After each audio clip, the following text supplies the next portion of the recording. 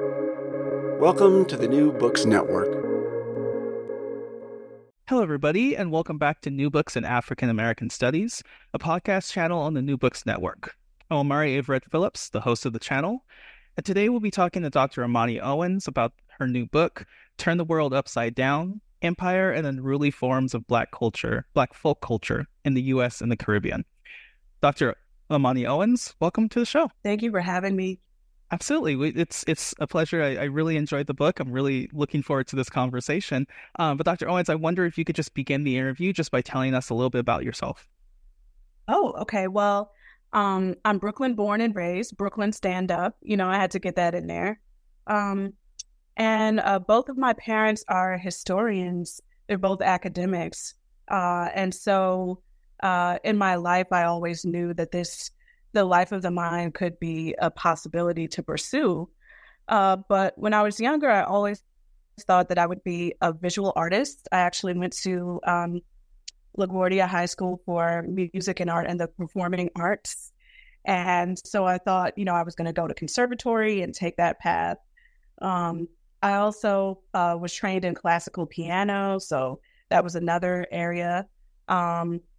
But I couldn't shake sort of this love of literature that I had. And so I ended up going to Rutgers and studying with the great Cheryl Wall, who really is the person responsible for encouraging me to pursue that path and to go to graduate school. And the idea that I didn't have to give up sort of these other interests I had in music and art. I could write about it all, and I could really reckon with the way that the writers I was interested in, like Langston Hughes or Ornell Hurston, were immersed in the arts themselves. And so I graduated from Rutgers with a BA in English, minor in psychology, which I could talk more about. And then I went to Columbia and got my PhD in English and Comp Lit. And the Comp Lit side of it is actually rather important because that is what became the foundation of my method for looking at works in different languages and just having kind of the institutional support to do that. I was also part of the Center for Jazz Studies at Columbia. And that is where I continue to kind of hone my interest in music and just be in conversation, interdisciplinary conversation with scholars who are thinking about it, whether it was from the perspective of musicology or I think we had some cognitive scientists come in one time. And so the Center for Jazz Studies was really important to my just sort of intellectual formation. So from there, I'm speeding along, but know that there was a lot of like thinking and struggle in this. But so I got my PhD from Columbia, and within that, I did a scholar in residence at Colorado College in Colorado Springs. And that was just a time to just finish my dissertation in a different setting and just be supported by people who were really invested in my success. And then I did a postdoc at the Center for African American Studies at Princeton. So I'm fortunate in my career to have had a lot of time to be able to do the kind of work that I do, which is very archival, requires a lot of sort of travel and a lot of thinking about how to put all the different pieces together. So I think that's where I began in telling you about myself. Wonderful, wonderful. Well, what brought you to this particular project? I think I have to go back to my Brooklyn upbringing. So, of course, this project began as a dissertation and all of that, but it was really my growing up in Brooklyn in a community that was a Black community that was people from the South and folks from the Caribbean, right? In fact, I think Flatbush, Brooklyn has like one of the largest Caribbean populations outside of the Caribbean, right? So I was thinking about these intersections between African American experience and the experiences of Caribbean migrants pretty early on. And it was something that, I became curious about why this was often a kind of submerged history, that many of the figures that we talk about that are kind of these icons of, African American history have Caribbean ancestry, like, Malcolm X and Maya Angelou singing Calypso and things like that. So part of it was just becoming interested in the submerged, histories of figures that we already know. And then when I went to college and graduate school, in college I studied French, and I began reading these Francophone Caribbean writers like Maurice Condé and Glissant and others. So I knew I was interested in that. And then when I came to Columbia, and I studied with Bryn Edwards and Bob O'Meally and Farrah Griffin, and they really supported my, eagerness to find out, we know we can always know more about the Harlem Renaissance, but what was happening in, say, Haiti? What was happening in Cuba around this time? And I took a class with Bryn Edwards that I think was called Poetics of the African Diaspora or something like that. And I was introduced to Nicolas Guillen, who is a Cuban, became this almost poet laureate of Cuba, who I write about in the book. But then they kept mentioning this writer named Eric Walren. So every time I would read sort of like an anthology of the Harlem Renaissance or a critical account of just like the literary scene and like who was going to the parties and stuff like that, Eric Walren would always pop up. And I'm like, well, who is this guy? So it turns out Eric Walren was one of the writers, like many of them, who was heralded during the Renaissance, but who sort of kind of disappears later. And he was born in Barbados, and he migrates to Panama with his mother at a young age during the construction of the Panama Canal, right? So this is from 1903 to 1914, and the bulk of the labor being done on the canal, which is a United States project, but most of the hard labor was done by these Caribbean migrants. And so Walren is a part of this migration, and he ends up sort of growing up on the canal zone and documenting just what life was like there. And one of the things that he documents was how dangerous and deadly the labor was, all of these explosions. They had gotten yellow fever somewhat under control then, but that had been responsible for a lot of the deaths when the French were trying to build the canal. And just things like, falls from high places. And you can imagine, because they are cutting a canal from the Caribbean Sea to the Pacific Ocean, right? So out of that experience of being actually a journalist in the Panama Canal Zone, he comes to Harlem and gets involved in the literary scene there, and is often compared to Jean Toomer in terms of kind of the richness of his writing, his interest in sort of the everyday folk. And he writes this book called Tropic Death that is about all of these deaths that he's been documenting in the canal zone. And so I'd seen Eric Walren be mentioned, but I'm like, well, why don't people talk more about this guy? It's fascinating.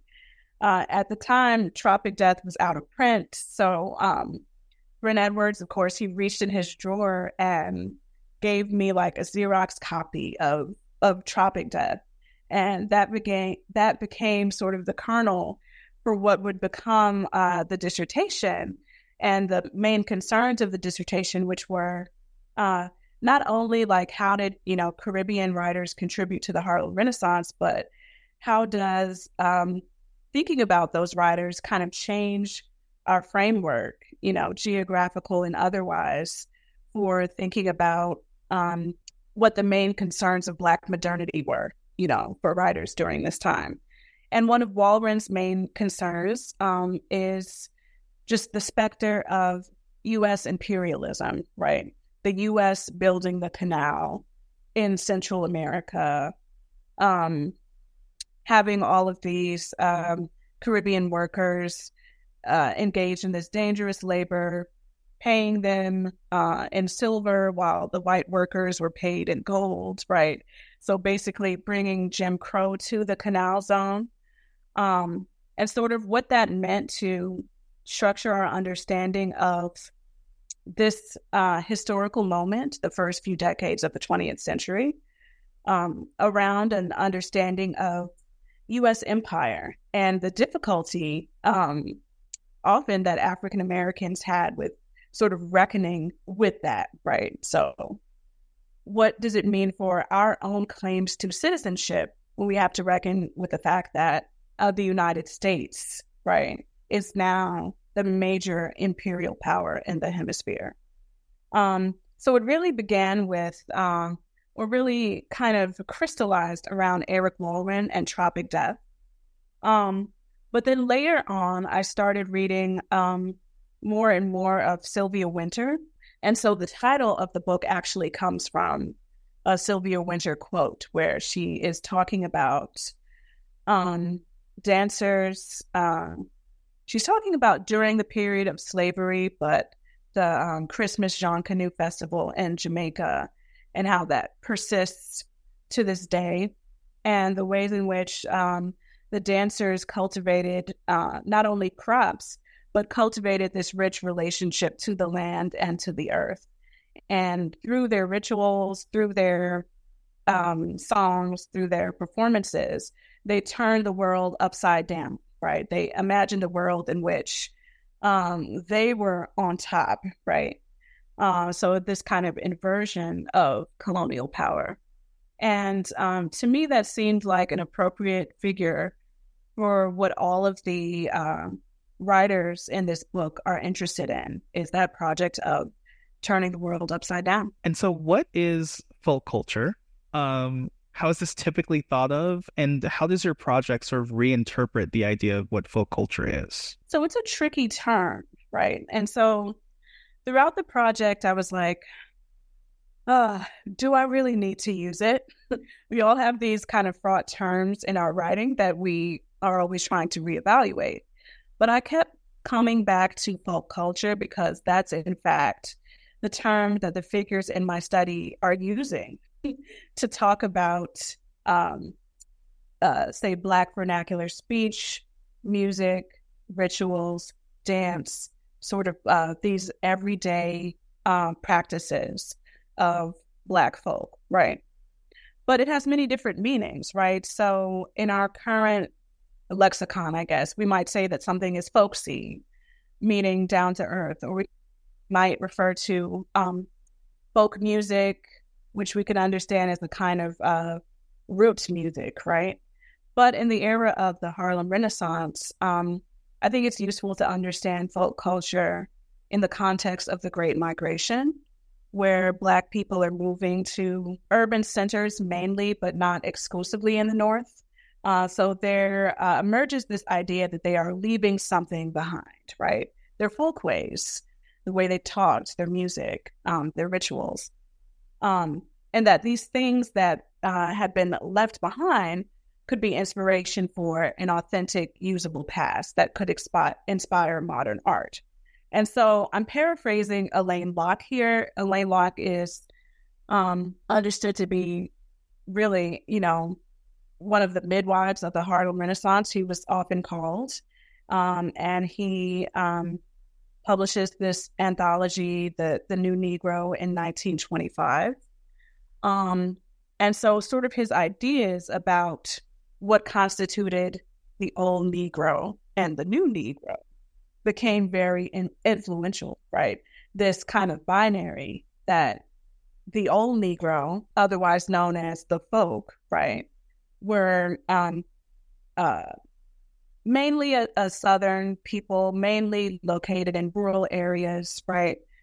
This idea that they had these great sort of cultural productions that could inspire writers, right?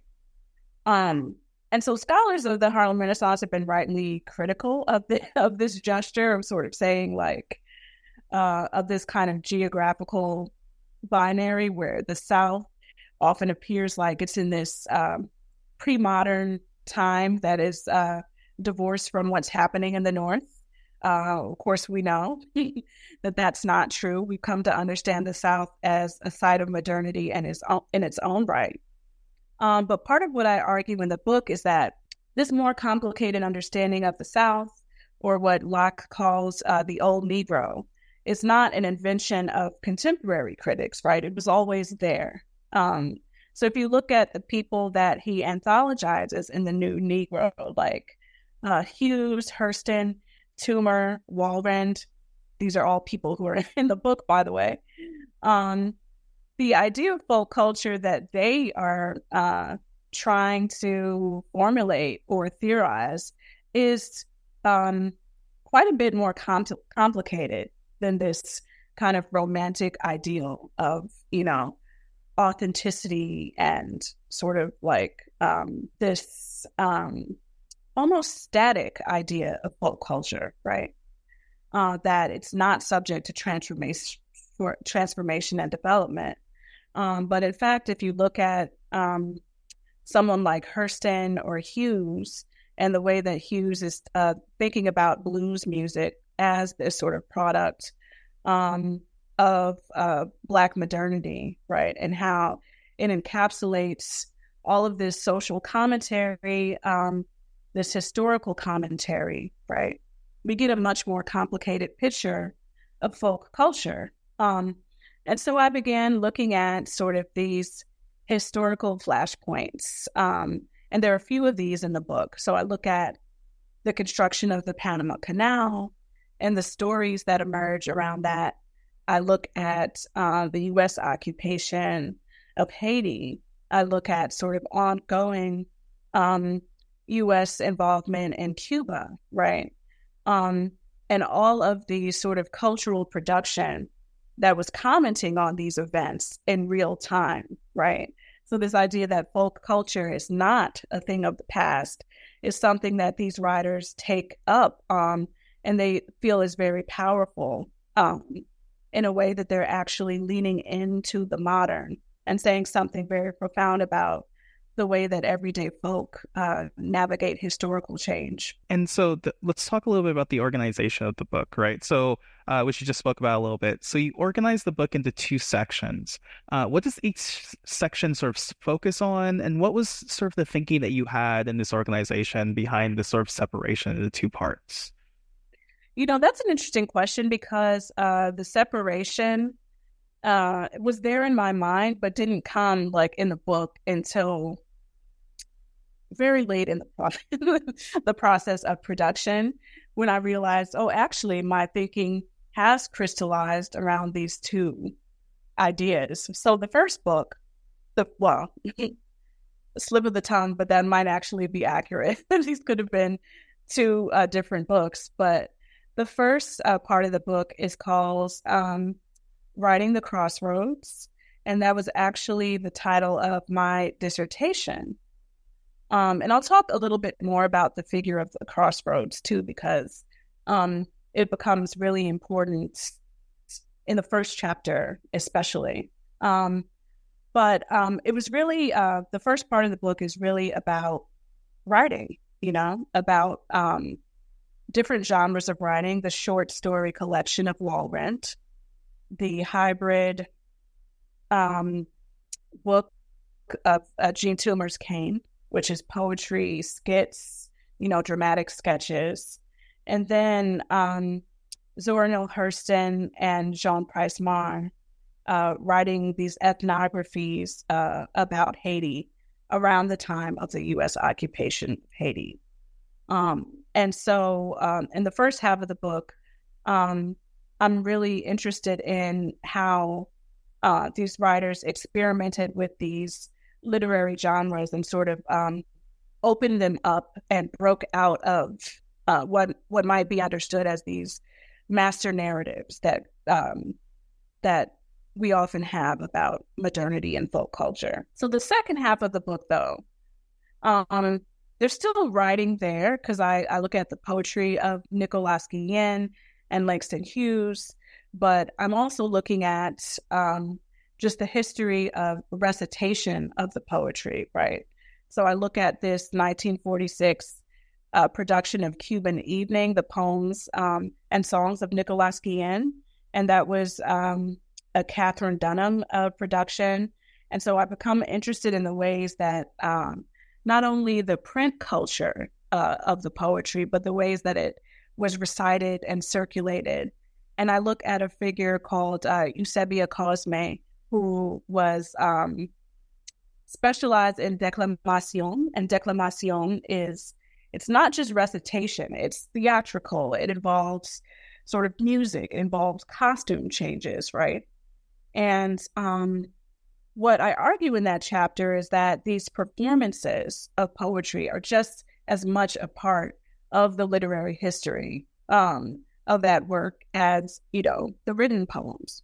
And it gives us sort of a different understanding of the figures that are familiar to us, like Langston Hughes, when we think of Langston Hughes sort of like putting on his dinner jacket and and reciting, translations of Nicolas Guillen's poems. We know that he at least recited a couple of them in Spanish, and Guillen often playfully poked fun at Hughes's accent, And so these little details, I think, are important to understanding what it means to perform the archive. And that's the title of the second part of the book, right?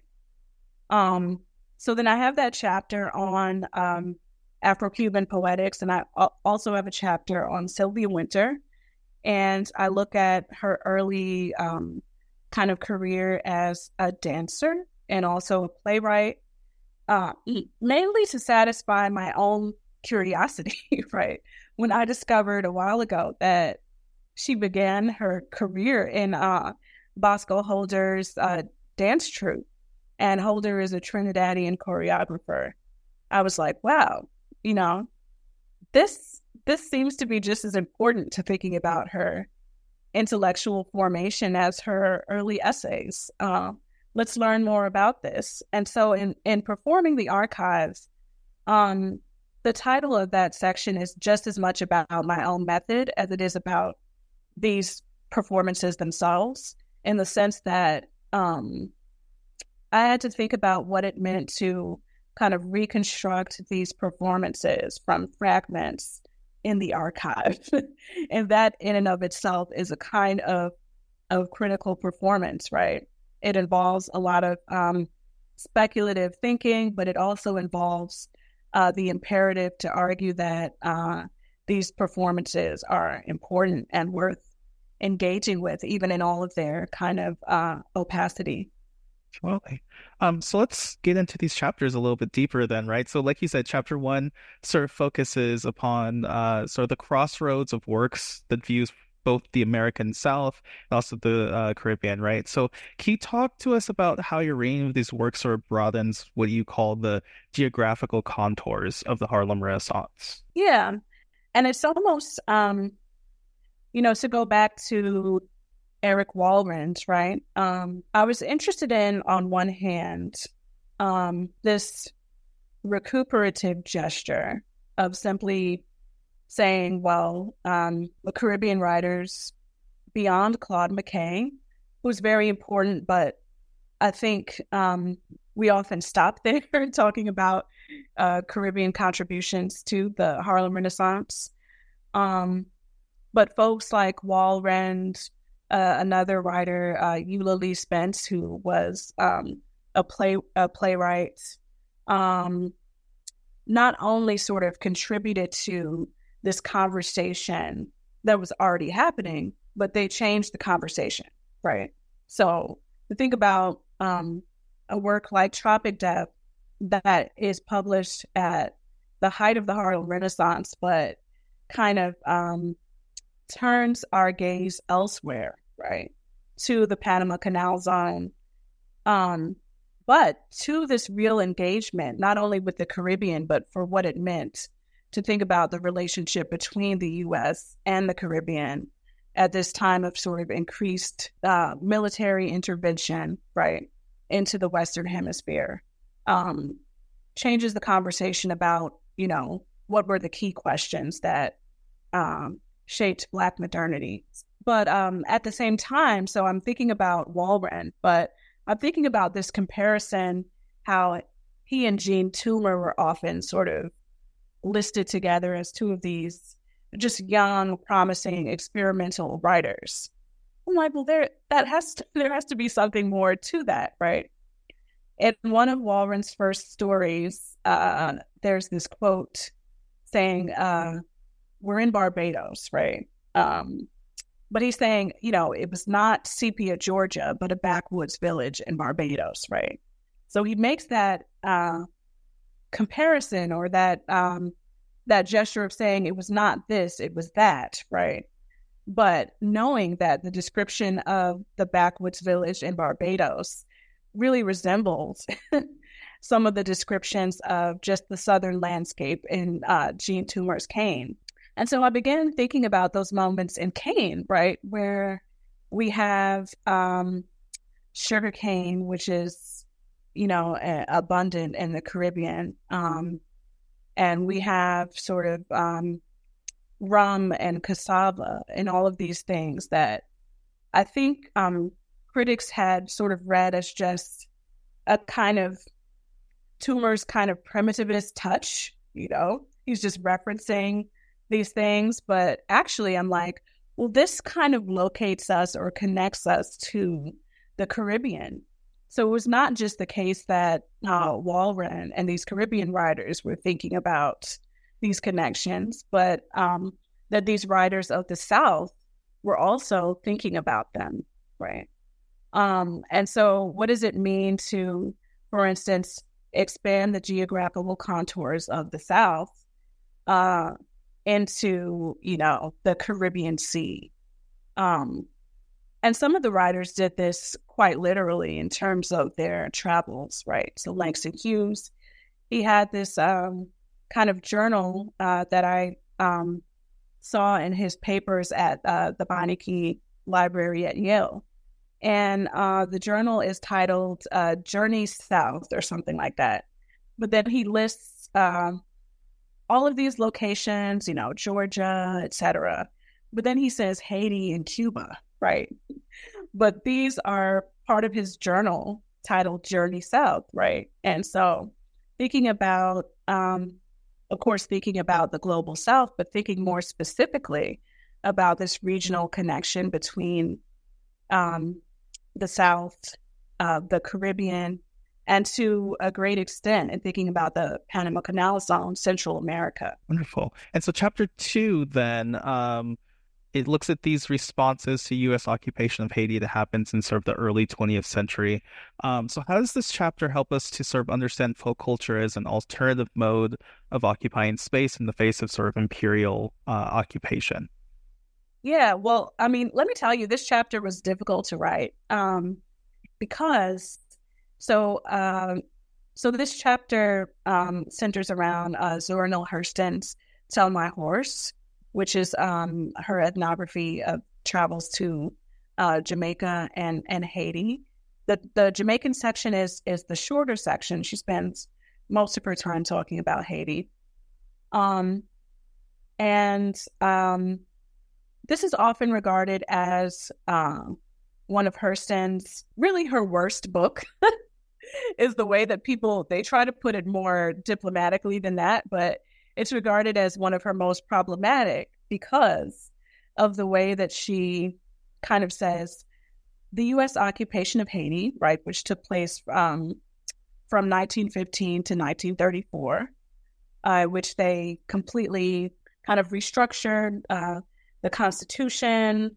It was often this sort of cultural assault on voodoo temples, which were raided, and many of the Marines just brought back these kind of sacred artifacts just as curiosities to the United States. It's also where I would argue we have the origins of sort of zombie culture in the United States. So taking this idea of the Haitian idea of the zombie, which was really someone who was reduced to non-being by labor, and often labor that was overseen by the United States in the form of the corvée, which was this obsolete law that required, citizens to do work on roads that was similar to the work done in enslavement, right? So all of these things that happened during the occupation, and Hurston comes in 1938 and says, maybe the occupation wasn't such a bad thing. And she has this section of the ethnography called Rebirth of a Nation that is really almost talking about the arrival of U.S. Marines in this kind of almost this image of a white savior, right? So this is regarded as like one of Hurston's more embarrassing political stances. But then you have these sections of the book where she has these beautiful descriptions of Haitian art, and in particular of spirit possession, in which spirit possession becomes sort of this way of speaking truth to power, right? And so there are these kind of what the critic Daphne Brooks would call these dissonant gestures, right? That tell a different story than the one that Hurston seems to be telling, about the occupation. And so part of the work of this chapter was figuring out just what to do with this text, because there are a few critics who've written very smartly and I think fairly about it. But what I became curious about were the larger conversations that Hurston was part of, or that were even going on, right, among Haitian scholars themselves, is that's often the missing piece, right? There's not just what Hurston and people like James Weldon Johnson, who wrote much more sympathetically about the occupation and self-determining Haiti. It's not just about what these U.S.-based writers were saying. It's also about the conversations going on in Haiti. So I turned to Jean Price-Mar, who is this towering figure in Haiti, right? He was an ethnographer, he was a physician, a philosopher, and becomes this kind of leading voice of the Haitian elite in the 1920s. And he publishes an ethnography called L'ainsi parla l'oncle, which means so spoke the uncle, right? The uncle being sort of this figure of Haitian folklore, right, and storytelling. And so one of the important arguments he makes in that ethnography is that voodoo is a real religion. It's a valid religion that is worthy of study and it's worthy of respect. And it's not simply a psychosis, which is the way that possession had been talked about, prior to that. But I think the most essential argument he makes in that book is that it's an anti-imperial statement, right? That, in fact, look at the wealth of knowledge production that has come out of Haiti, right? We are not in need of being saved, and certainly not in need of being saved by the U.S. And if we don't sort of take a hold of this rich history, we are further at risk of being kind of subsumed and absorbed by this imperial power to the north. And so when he wrote this, the occupation was still going on, of course. And so there's an urgency to it. And there's, as a result of this, there's this kind of flourishing of intellectual production in Haiti and beyond, because Price-Mar is the person who is kind of responsible for showing people around, like James Weldon Johnson when he comes to Haiti, right? Or like Melville Herskovitz, right? So he also facilitates this whole age of Haitian studies in which U.S. researchers are coming to Haiti, very interested in studying culture. And so they often came through him. So I find this to be incredibly important because the origins of what we think of, and this is part of the argument of the chapter, of diaspora studies emerging in this kind of, in Price Mars's kind of anti-imperial stance towards the U.S., and the need to sort of reinvigorate that. And so once I put Hurston in conversation with Price Mar, and where they would both agree was is in their assessment of spirit possession. And so it's what it meant to sort of occupy the spirit or the place of the spirit occupying the body as this sort of alternative form of occupation against U.S. occupation. And so in that chapter, I'm interested in where Hurston and Price Mar agree and also where they diverge. So it made it a very interesting chapter to write. It was very interesting to read. I would say that as well. And so chapter 3, as you mentioned, sort of starts the second half of this book. And it looks at the 1946 production of Cuban Evening, the poems and songs of Nicolas Guillen. So can you tell us what's the argument in this chapter? And also, how does this chapter sort of further our understandings of sort of like Black folk culture? Yeah, well, this chapter was fun to write. They were all fun to write in different ways. So I'll just tell you about how the chapter developed. That in my dissertation, at first, it was a chapter about Nicolas Guillen and Langston Hughes. And Langston Hughes and Ben Frederick Carruthers, who was a professor at Howard, as translators of Guillen's poetry. And so the original sort of topic and argument of the chapter was about sort of the importance of translation and the development of transnational poetics, right? And so, but, I began to realize, as I was editing this for the book, I was like, well, who was around these people? Like, what was the larger circle? Because often, I don't know if I actually say this in the book, but often the Nicolas Guillen and Langston Hughes pairing is often talked about as this kind of bromance, where it's like, these two kind of stood alone in this pioneering of, translation of Afro-Cuban poetry. When in fact, they were actually, there were a larger circle of interlocutors around them that are equally important, and some of them are women, right? So we already know about Gustavo Orisha in Cuba, and Ben Frederick Carruthers as Hughes's collaborator. But there was also this declamadora called Eusebia Cosme, who came up in Cuba, was a little younger than Hughes and Guillen, but was certainly their contemporary.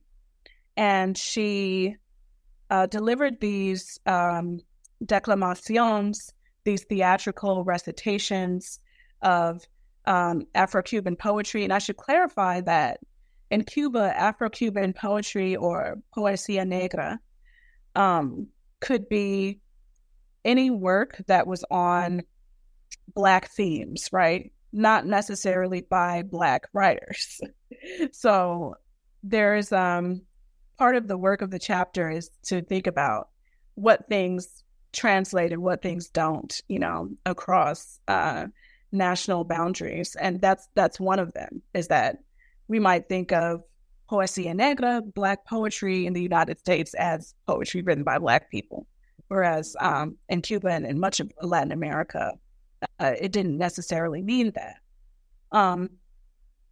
But she does recite Nicolas Guillen's poetry. Nicolas Guillen, who is a poet of African descent in Cuba, and wrote these poems about son music, using the rhythms of this music that incorporated the, bongo and many other sort of African-derived instruments, right? And it was a kind of street music.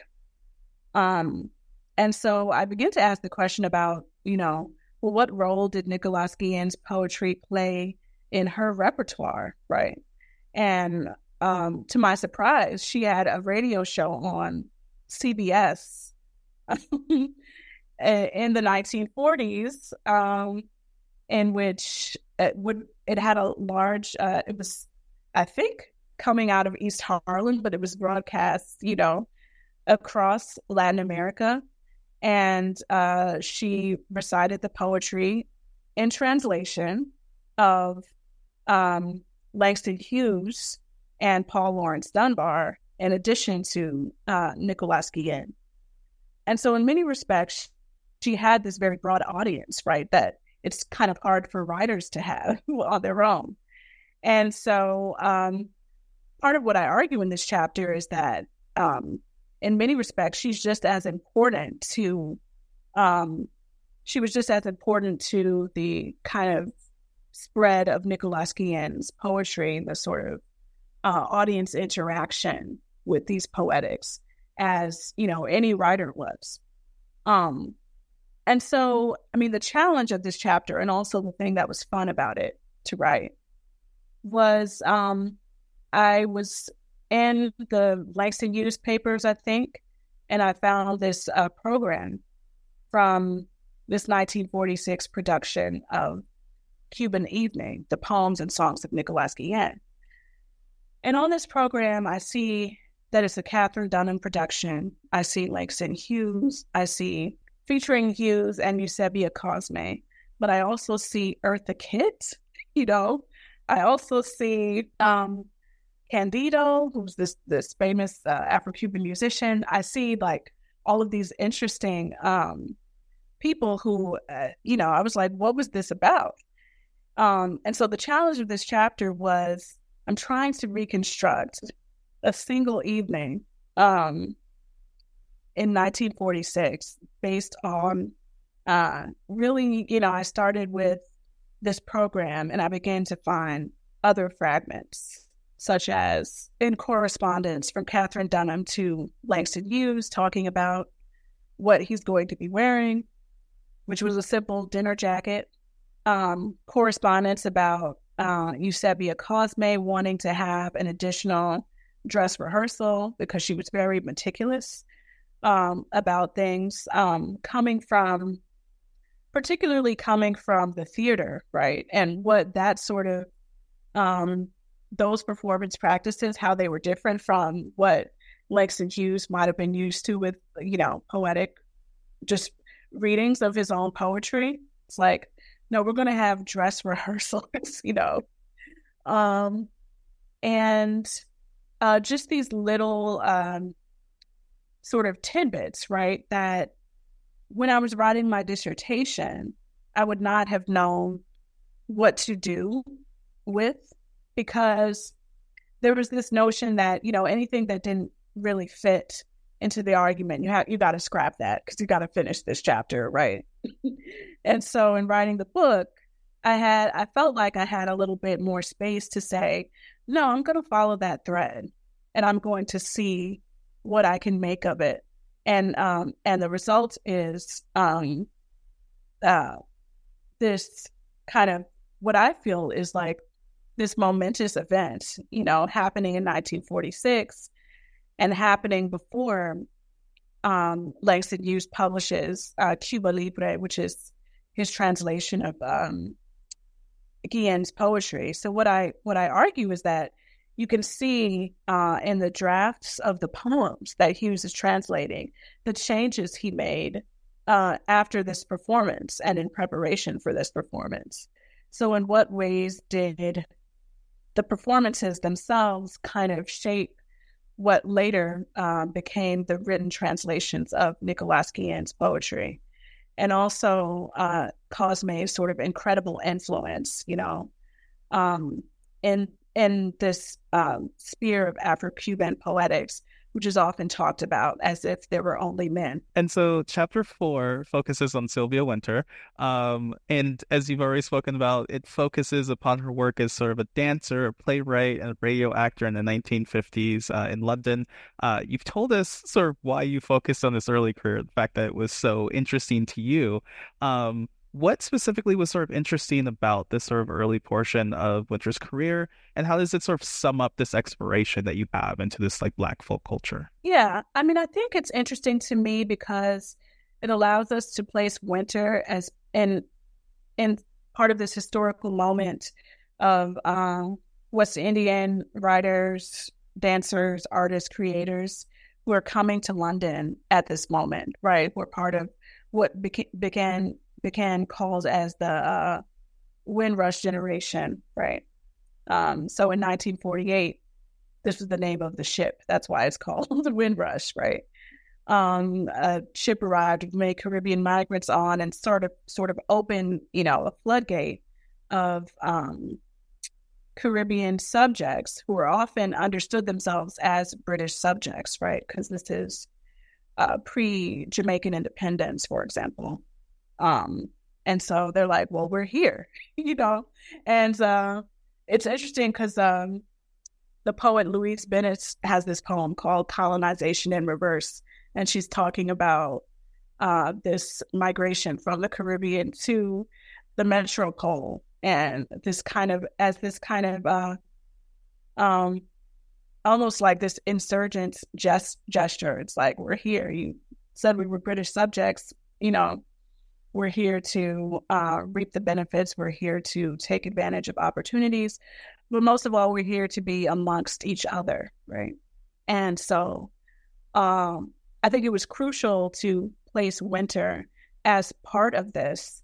But interestingly enough, so she does this interview with David Scott, which everyone should read. It's around 90 pages, but there's so much in there. And she talks about being in London during this time, and Scott is asking her, oh, were you hooked into this network of writers that we all know, were in London at this time?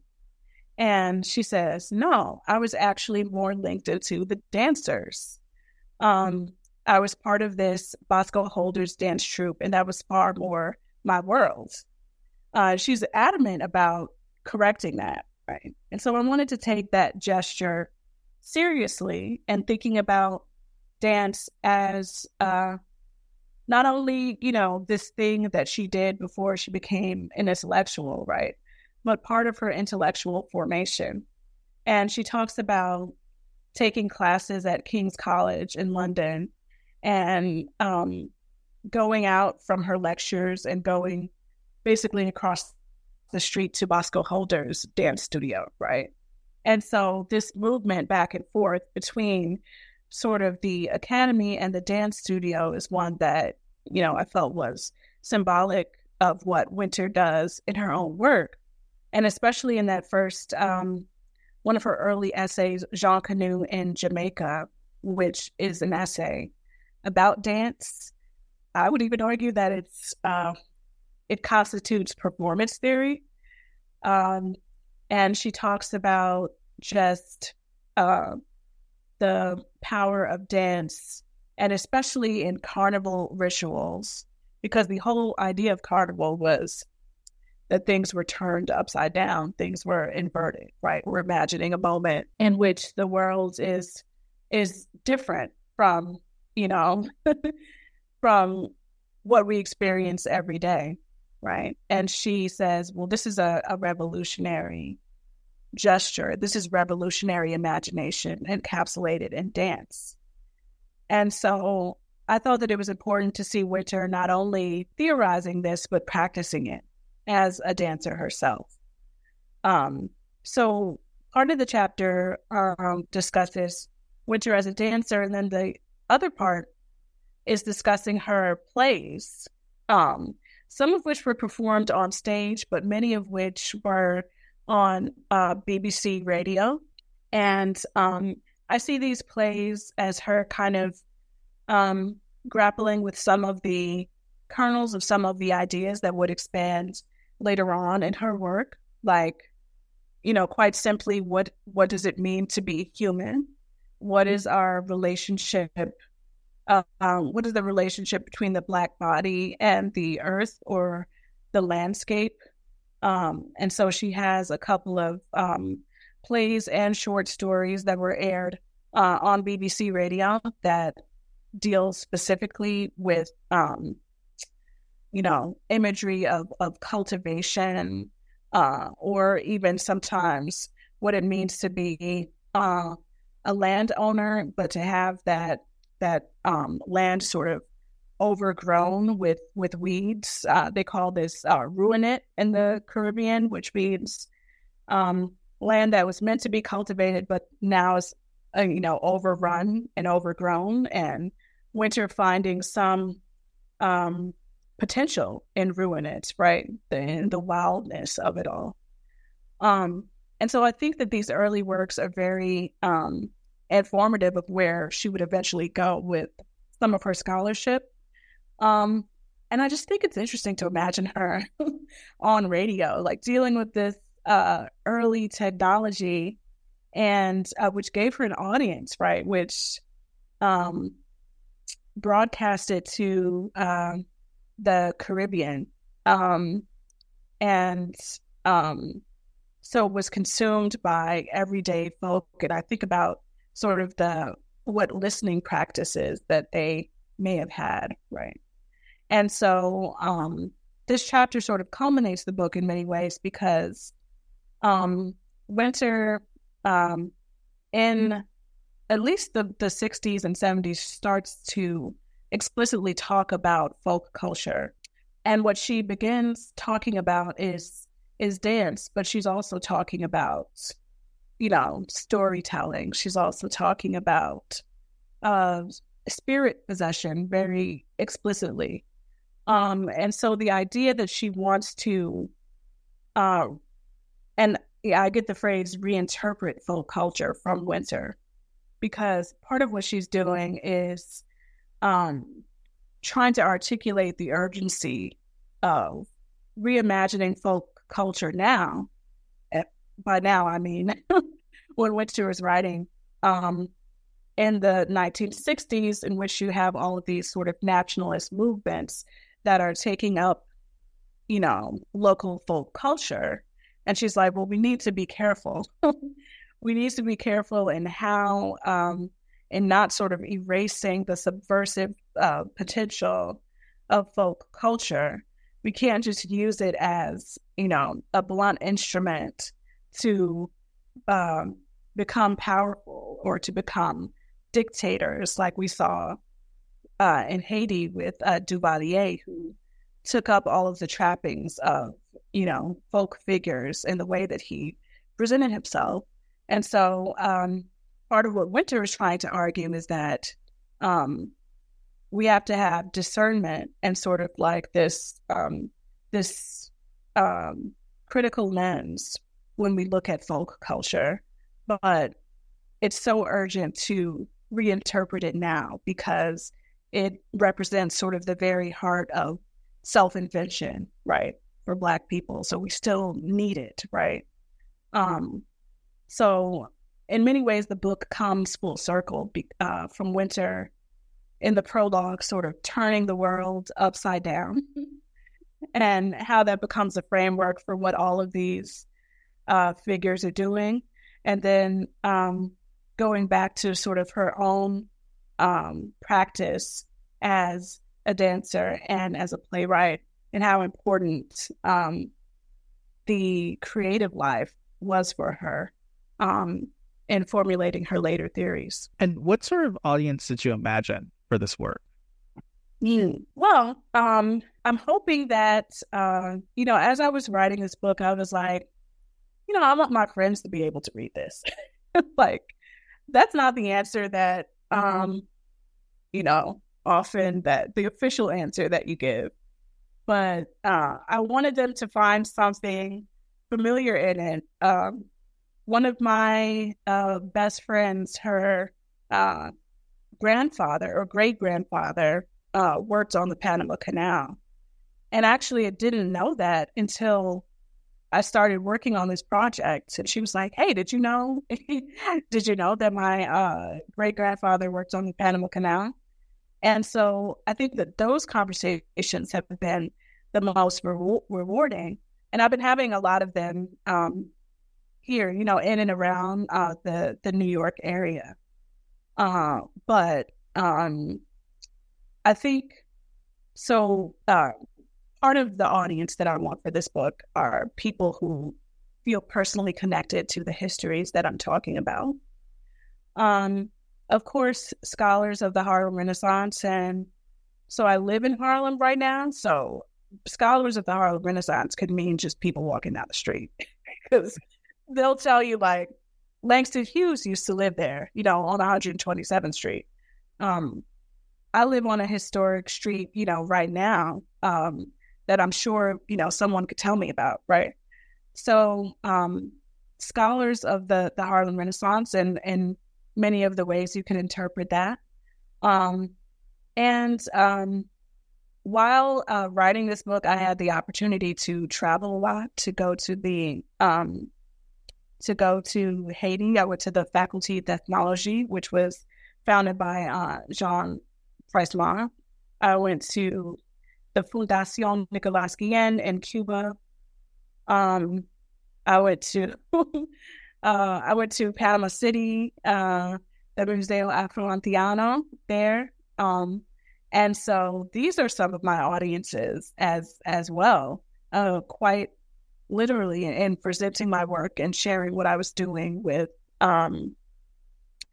these organizations that have been so important in perpetuating these histories. So I would say that these are my central audiences, both scholarly and, our everyday intellectuals. And what do you want readers to take away from this work? I think part of what I want them to take away is just the richness of what has been produced in, the Western Hemisphere, but specifically in this flow of culture between the U.S. and the Caribbean. But I also want them to take away that this idea that what we know of today as diaspora studies really emerges not only in this reckoning with the afterlives of slavery, but this reckoning with U.S. imperialism and colonialism and Jim Crow.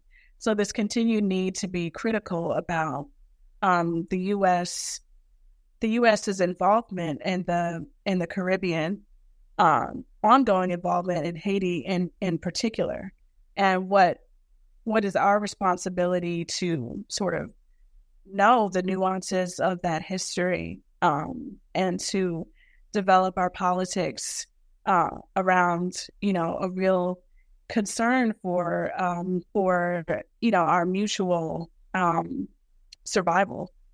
So that's what I would like people to take from it. Wonderful. Well, Dr. Owens, we've taken up a lot of your time, but I have one last question for you. What are you working on now?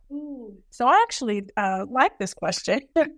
I am working on, coming out of this book, which was my way, this first book was my way of talking about writing, but also talking about music, dance, storytelling, all of these non-written forms as well. The second book is going to be on the concept of rehearsal in Black literary performance culture.